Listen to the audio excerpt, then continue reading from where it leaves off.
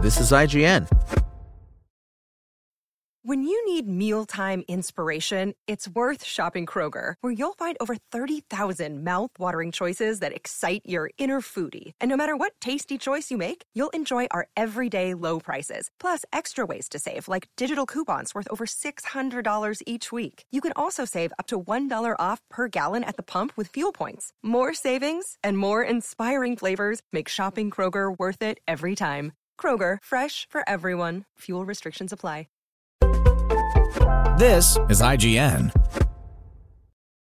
History of the World Part 2 Premiere Review. A master of parody, EGOT-winning writer, actor, and director, Mel Brooks often lambasted Hollywood's obsession with franchises. From pitching Spaceballs 2, The Search for More Money within the original Spaceballs, to titling his 1981 sketch comedy film History of the World Part 1, despite having no plans for a sequel, it's been a running gag of his for decades. Now he's getting the last laugh with Hulu's History of the World Part 2, a worthy follow-up that's jam-packed with comedy stars. Brooks audaciously introduces himself in the first moments of History of the World Part 2, saying, "To some of you, I'm a hero. To others, merely a legend." The 96-year-old doesn't need any false humility, and he's still bitingly funny as a narrator and writer, where he's joined by Nick Kroll, Wanda Sykes, Ike Barinholtz, and David Stassen. Together, they've crafted a mix of sketches that provide a clever review of comedy staples as they mockingly chronicle the history of the world.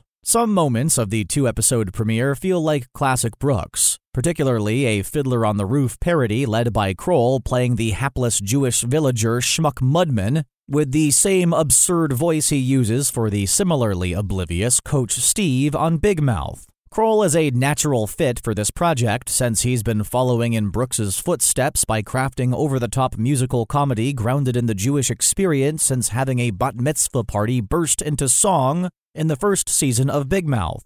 Given that the musical numbers are the funniest part of History of the World Part 1 and a highlight of Big Mouth, the first two episodes could have stood to have even more. Kroll also shines as Judas Iscariot, appearing in a segment on the Disciples' betrayal dubbed Curb Your Judaism, a perfect Curb Your Enthusiasm parody featuring multiple guest stars from that show. Brooks already did The Last Supper in History of the World Part 1, so it almost feels wasteful to retread the story. But Kroll's fusion of the sour dispositions of Larry David and his Ruxin character from The League, brilliantly egged on by J.B. Smoove and Richard Kind, more than redeems the concept. The premiere also goes back to the invention of fire, this time with less creative spark, producing a single-note stoner gag that overstays its welcome. Pacing was the biggest problem with History of the World Part 1, and it continues to be the case in the sequel. Brooks's more is more approach to comedy means jokes that land can be taken to hilarious extremes,